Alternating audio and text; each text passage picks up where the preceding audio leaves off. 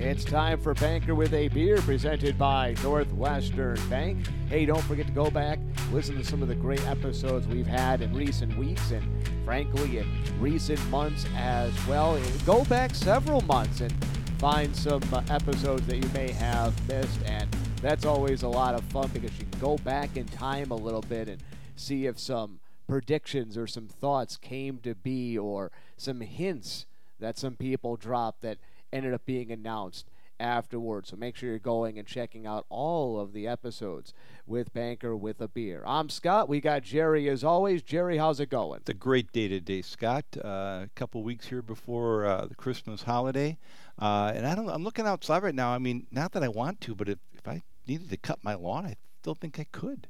Now, I as I mentioned, people go back and listen. I'd love to have somebody come back and listen to this episode a month or two from now when we're in our third straight week of minus 10 degrees as a high, and they're thinking back to when people were considering grilling outside in mid-December. Yeah, well, that's true. And I know there are a lot of folks who are really counting on a white Christmas, and I put myself in that category as well, but I'll be honest, if it can delay for a few more days, I'm not going to be disappointed. Well, we've got something intriguing today. This is an educational podcast, and we are going to be educated on something that I think a lot of people probably don't know a lot about. So that's going to be a lot of fun. And we're going to have not necessarily an alcoholic beverage, a spicy beverage today. Yeah, we are going to have a great afternoon of two items. First of all, we've got a great guest. Doug Darrow is the owner of Allied Dyes in Chippewa Falls, and we are going to learn about the dye industry. My guess is that most of our listeners have really no idea what a dye is. This isn't like the color that you use to dye a piece of cloth. It's something totally different. So we'll be hopefully edifying all of you in a bit, and we'll be doing that with a great beverage. So we're going to have a ginger beer, a Bundaberg ginger beer. This is from Australia. And so I will pour the beverages, Scott, and you can bring Doug on board. All right, well, while Jerry does that, Doug, welcome on into the podcast. And why don't you tell us a little bit about yourself? Who are you? Where are you from? You a lifelong resident of the area? If not, what brought you in? All of that. Tell us the story here. First of all, thanks so much for having me. It's an honor to be here. And I am a local farm kid, born and raised in Chippewa Falls. I've had the great honor of being able to work in this industry, to travel all over the world, and I never had to leave the Chippewa Valley. Being a farm kid, I always thought I had somewhat of an inquiring mind. I wanted to know how things worked, and I think that maybe helped me in the industry and helped me learn about some of our products and the industry and what we do. Doug, one thing you do, though, that, yes, you own this business, but you say farm kid, but you're still a farmer. So you have this side job, which is like oating and harvesting. I'm not sure how many hundreds of acres you have there, but it's not like a small operation. It's not like a garden in your backyard. Well, it keeps us on the straight and narrow on the weekends, and I've been fortunate to have the family farm. It's a century farm, and my wife and I have owned it for almost half of that time, and we raise corn and soybeans out on the prairie in Chippewa, and there's about 1,200 acres that we farm and cash crop. Yeah. In your spare time? In my spare time, yes. Yeah. So, well, gentlemen, let's clink him and drink. All right, beverage poured. Kind of looks Cheers. like a lemonade from a distance, but it's not a lemonade. That's tasty. There we go, nice and spicy, and on this mild December day, oh, it's perfect. The time for the oatmeal stouts will come at some point, but today, with it being warm outside, this ginger beer is perfect. So, Doug, let's start off. And before we start, can we open our peanuts? Oh, absolutely. I'm sorry. Yeah, Doug, so we're even being fed today. I mean, a Banker with the Beer has been we've had a lot of things, a lot of different beverages, but I think this is only the second time that someone's actually brought food into us, Scott. Oh, outstanding! And as he opens up this can of salted peanuts, and Jerry, you might have to help him there. You might. How many guys does it take here to open up a can of? It's got a little top to it here. It does. I'm getting it, but this is. There we go. Got it. Oh man! I did go to a private college. I could help you boys. There we go. Well, while you open up the peanuts here, and we'll dive into that in a moment. Yeah, we learned a little bit about the farming background for Doug, but what led into the start of Allied Dyes? Well, back about the time I was graduating high school, my father, who was a farmer, said, you really shouldn't be a farmer. You can't make a living being a farmer. You need to get some kind of an education. And why don't you go off and be an engineer? And that all sounded good. I went to Eau Claire, CVTC. I was interested, as I said, in how things worked and how to design things, and started working at then Johnson Plastics Machinery in Chippewa Falls, who was certainly one of the first to commercialize making dyes and extrusion equipment, and liked it. The industry was good to me, and I never left.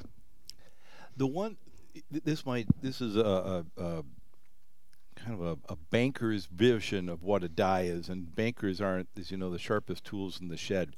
But when first time I saw a dye, what it reminded me is when I was a kid, and I had Play-Doh, and you had that one contraption where you'd stuff the dough in the top, and then you crank down on it, and then you'd have this little line in front of it, and if you squeeze down, you can make it come out like a star, or come out like a moon shape, or come out like a pipe. Well, the thing in front of it is basically a dye.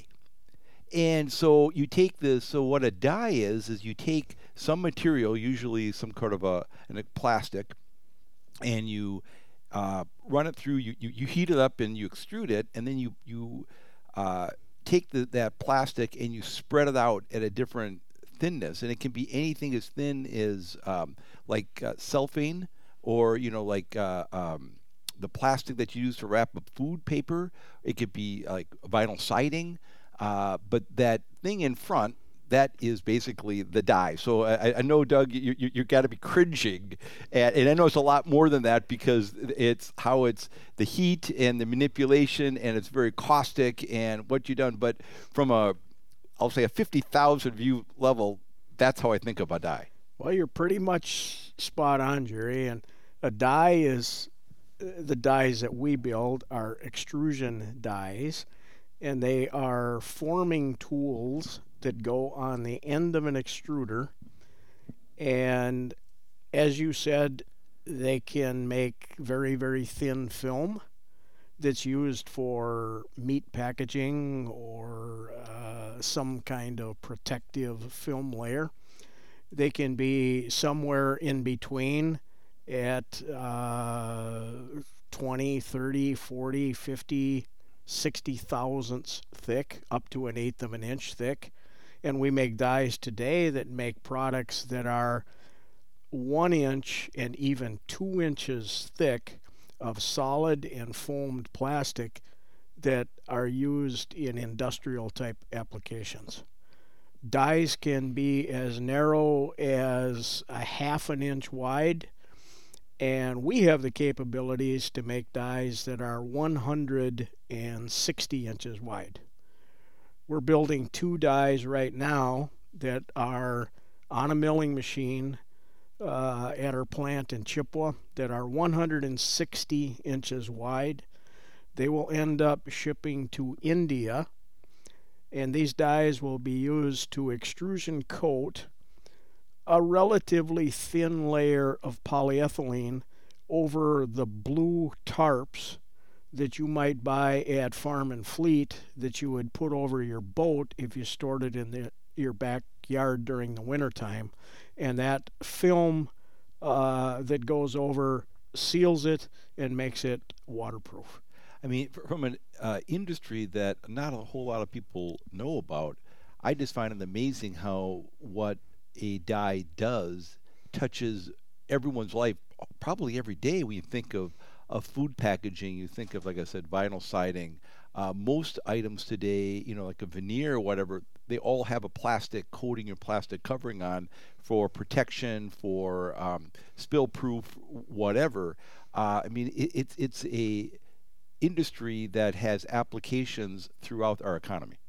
Jerry, it's been estimated, and it's a stat that is almost hard for me to believe, but if you stop and think about it, we heard that no one on Earth is ever more than 6 feet away from something made out of plastic. And you hear that and you say, well, that can't be true.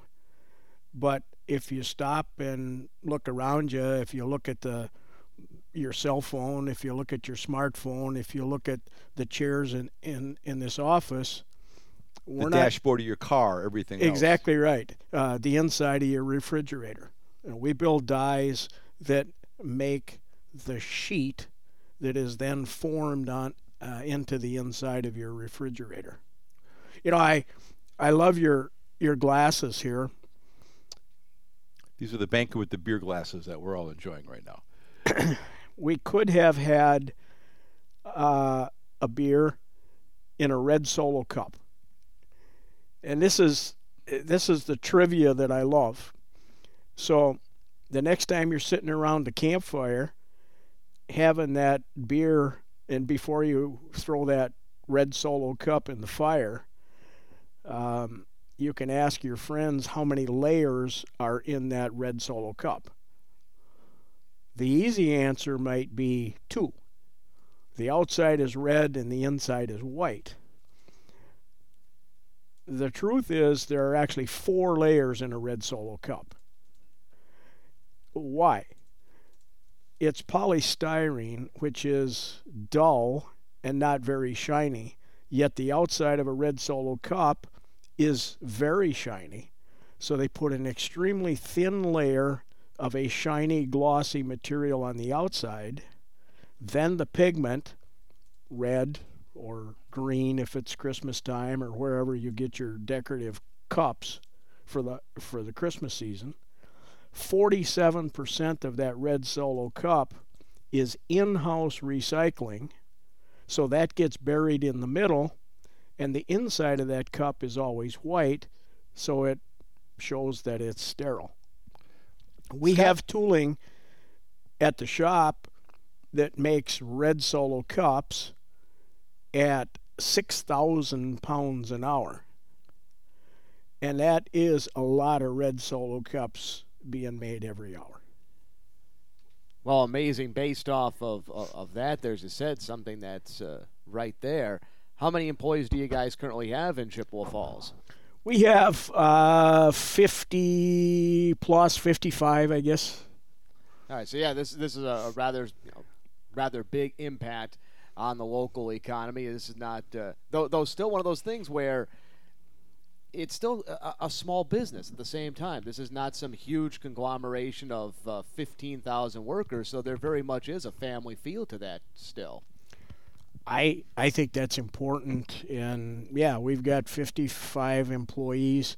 We have another location that we bought that has some employees, and they complement another machine shop, but that complements and feeds parts to the dye business. But right or wrong, I don't think that I will see the business be 500 employees. I want to know every employee on the shop floor. I think that's important. And we have intellectual property. We have patents hanging on the wall. We have a brand new milling machine that arrived today. The crane is unloading it as we speak. Part of it is in the building, and part of it is out in the parking lot. We hope we get it in before dark tonight.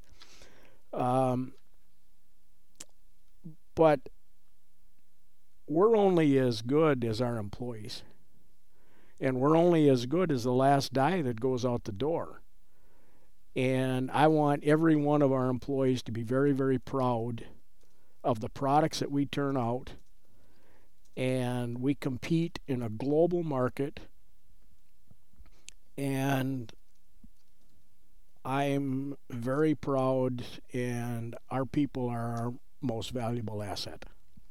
Doug, how did, I know you were working with Johnson's in Chippewa Falls, how did the Chippewa Valley become such a center of dye manufacturers? Because obviously you're here, EDI's here, Chlorine's here. I don't think there's probably a similar setup anywhere in the country. Is it all trace your roots back to Johnson's, or what? How did that go? Yeah, I would say it does go back to Johnson's. There was a survey, Jerry, that was done 20, maybe even longer ago, and it was estimated that the dye business at that time was maybe 2,000 dyes as we build them a year were made and went into the industry. That's being sold to OEMs, the extruder manufacturers, as well as the end user. If you're a refrigerator manufacturer and you need a new line, that goes with a dye. If you're making solo cups, it goes with a dye. If you're making pickup bed liners, that goes with a dye. It's an integral part of every extrusion line. So the estimate at that time was maybe a couple thousand dyes a year. And it was estimated that at that time that 80 to 90% of those dyes were made in a 10-mile radius of where we're sitting right now by a couple manufacturers. You mentioned them, Extrusion Dyes, now Nordson, Clarin, who has an operation in Texas, but they also have an operation in Eau Claire. And it was, I suppose, somewhat incestuous where they spun off and these dye companies started. Allied Dyes was started by 6 guys. The story is they chipped in $2,000 and lived happily ever after. And that's pretty much the way the story went. I was fortunate enough to be asked to join them a little over 15 years ago. At that time, there were 3 partners. We bought in, subsequently have bought those other partners out. But it is still very, very integral to the dye business. And there's a certain, I think, knowledge with the mill operators and the grinder operators and the polishers and the people that design dyes that's somewhat unique to this area. Well, and I think what most folks don't realize, sure they don't, it's kind of an industry that kind of goes under the radar to begin with. But then the international aspect of this, like you said, you're having this large dye going to India. I mean, you send things throughout the country, Canada, Europe, Southeast Asia, India. You know, that's a lot of, and you have some very good paying jobs that are, we think about, exports, throughout the world. We export these dyes, and these are some very high-end manufacturing that brings incredible value back to the Chippewa Valley. It does for sure. Yeah. And it trickles down. Most of the dyes today are chrome plated, which is an industrial hard chrome plating after it's polished. It facilitates cleaning and extends the life of a dye if there is a corrosiveness involved to the polymer that goes through that dye. So there's a huge chrome plating facility in Chippewa Falls that serves the dye manufacturers in this area. So basically it becomes kind of the symbiotic relationship, because without a chrome plater you really can't do dies, and he's here because you're here, and It definitely is. There are chrome platers in Minneapolis, and there are platers in Kansas City, and there's platers in Houston. But economically and time-wise, you couldn't ship a die from here to Kansas City and then come back and then do the final finishing on it and expect that to be very economically viable. so you said that most of those dyes in the world are manufactured somewhere here in the Chippewa Valley, but there are operations, I understand, in Europe and I believe in China now. Are they copycats or what you're trying to do, or is there some innovation going on in those parts of the world that you're keeping an eye on? Well, we are, and there certainly is competition worldwide today. You mentioned China. There are huge die manufacturers in China, and very, very difficult to compete because of the labor difference with a Chinese die. We have a customer that contacted us today. They have a die running in Brazil. The die was made in China, and they were having a lot of problems and issues with this die. The technology on that die, honestly, is 30-year-old technology. For the application, the die is functional, but for the application, it's not optimal. So their consultant and the customer said, hey, Allied, can you do something with this die, or what do you think is wrong with our die? We can run this product, but we can't run that product. So we looked at some pictures, and it didn't take long to say, yeah, I can see why you can run a relatively thin product with this die, but a thick product, which they were trying to do, and the polymer they were trying to process, they couldn't. They are in need of a new die that's designed for what they need. My point of that is that the Chinese sold them hardware. I'm sure it was relatively inexpensive, but it really didn't fit that application. There are good die manufacturers, some, in Europe. We don't see a great deal of competition in North America from the European dies. They're very, very expensive, and they are quite long lead times. Clearly, there are strengths to being located in this area, and I think that includes the fact there's all the auxiliary businesses and everybody feeding off each other. But what challenges do you face being a company that is a worldwide company, but still based in the Chippewa Valley? Well, we've had all the problems that everybody's had. And supply chain issues, inflation, price of steel is up. Our dies are, for the most part, are heated electrically with cartridge heaters. We went through a year and a half of fairly long lead time cartridge heaters. Long delays. So you have to have a good purchasing department, hopefully a good engineering department that tries to have some level of standardization that says, okay, we're going to look forward.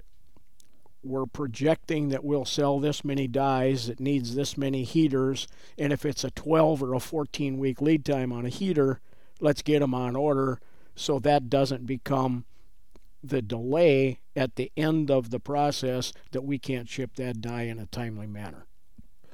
Some of the innovations that have happened, I mean, these, just I'll kind of try to give you a visual at what these are like. These are large and sometimes massive pieces of steel that are then machined down, so they look to me kind of like this big, like a big fan, I guess is a way to describe it. And there are two sides, there's a top and there's a bottom. And then along the top, or either side, there are, like Doug said, these heaters. They're basically every foot or so, depending on the die along it.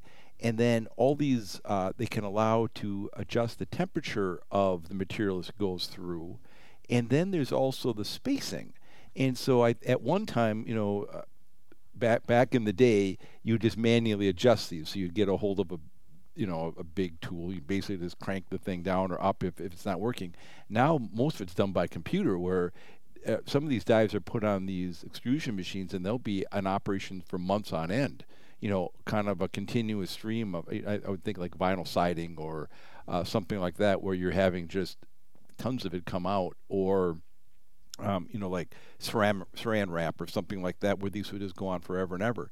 And then someone's monitoring this all the time, and they've created what was essentially just a piece of metal, to now it's a smart piece of equipment that it attaches things to a computer. They can see in real time the temperature, how this thing spreads out, the temperature of it along the way, and they can make minute adjustments to the level of this material in, I don't know, the microns. I mean, it's amazing what the control you can have over these things. It is. You're right, Jerry. It is microns. And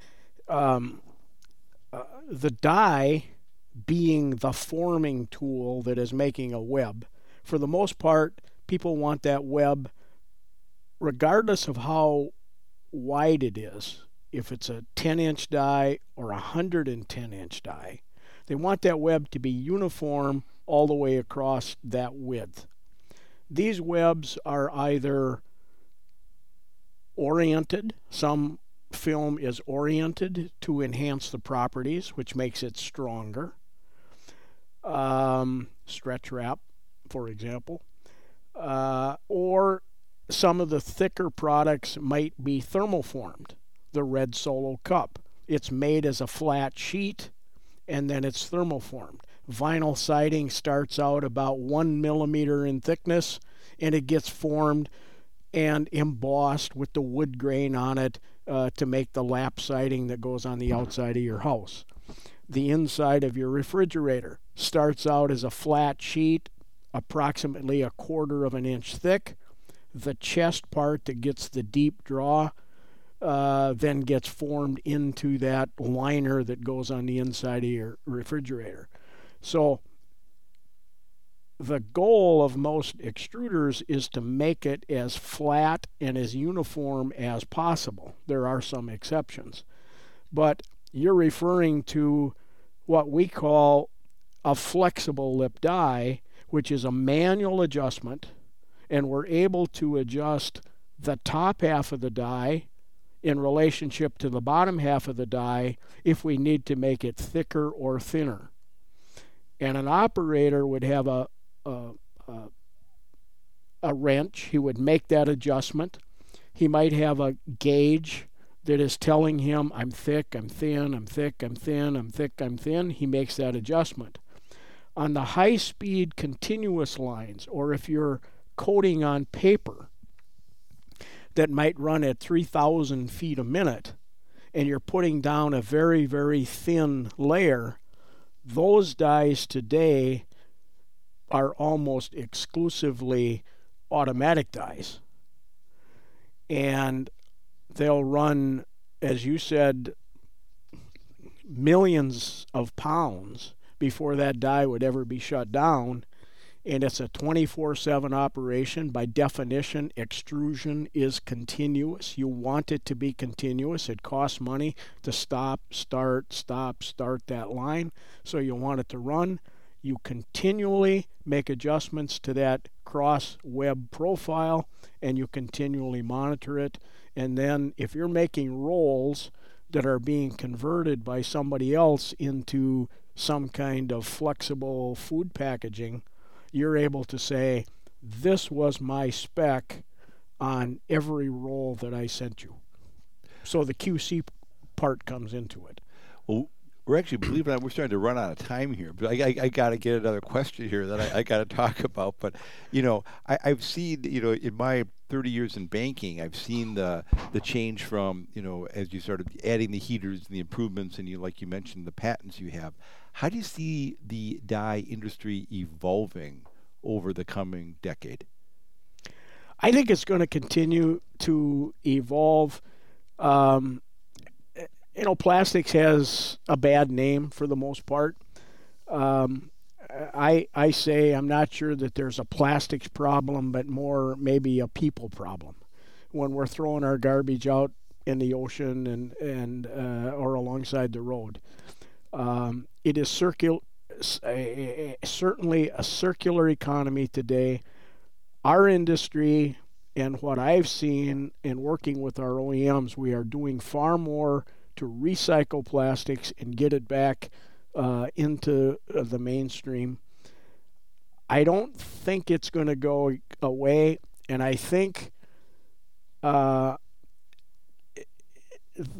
plastics are going to continue to evolve, and we're going to have more and better performing plastics used in all kinds of applications.